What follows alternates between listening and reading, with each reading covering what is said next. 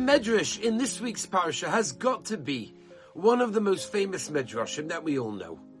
There was a peddler who went from town to town selling his wares. And he arrives at one particular town and he starts shouting in the marketplace, "Man boy chaya, man boy chaya. Who wants life? Who wants life?" And you can imagine the scene. Everybody starts running.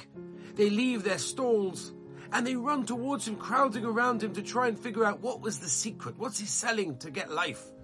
And Rav Yanai explains to us the Medrash is also there. And Rav Yanai says to the peddler, "Tell me, what are you selling? I also want life." And the peddler looks up and says, "Rabbi, this one's not for you. You don't need this." And Rav Yanai said, "No." And he persisted. "What are you selling? What is it that will give me life?"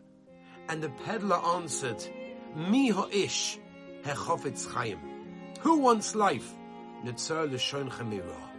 Watch your mouth from speaking evil. The power of the mouth. And Rav Yanai, when he heard this, was astounded. He said, "That's amazing.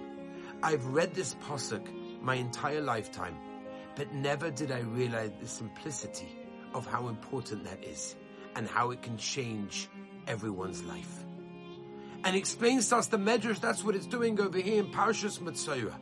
Moshe Rabbeinu was telling Klal Yisrael, the Metzora is the Lashon Moitzi Shemra.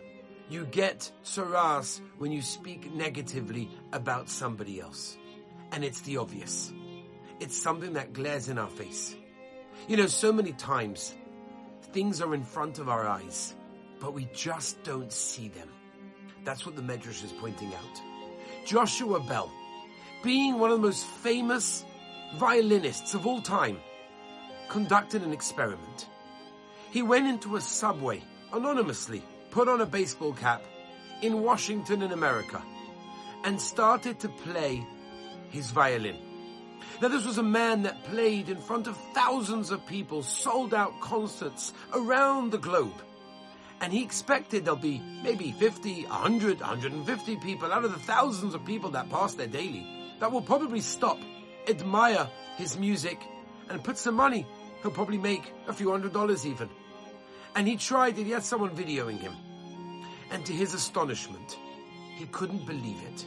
Out of thousands of people that passed there, 7 people stopped. And he made about $20. Eventually, when the video went viral, people couldn't believe it. "You mean to say we passed him and we didn't even know?" They were shocked. The Medrash in this week's parasha is teaching us exactly that. So many times in our lives, we see things, but we don't really see them because we're busy. We're busy with our lives. We have to learn to take a step back, stop, and look at the beautiful world that the Rabboni Shalom gave us with all the brachos that we have in our lives. Have a wonderful Shabbos.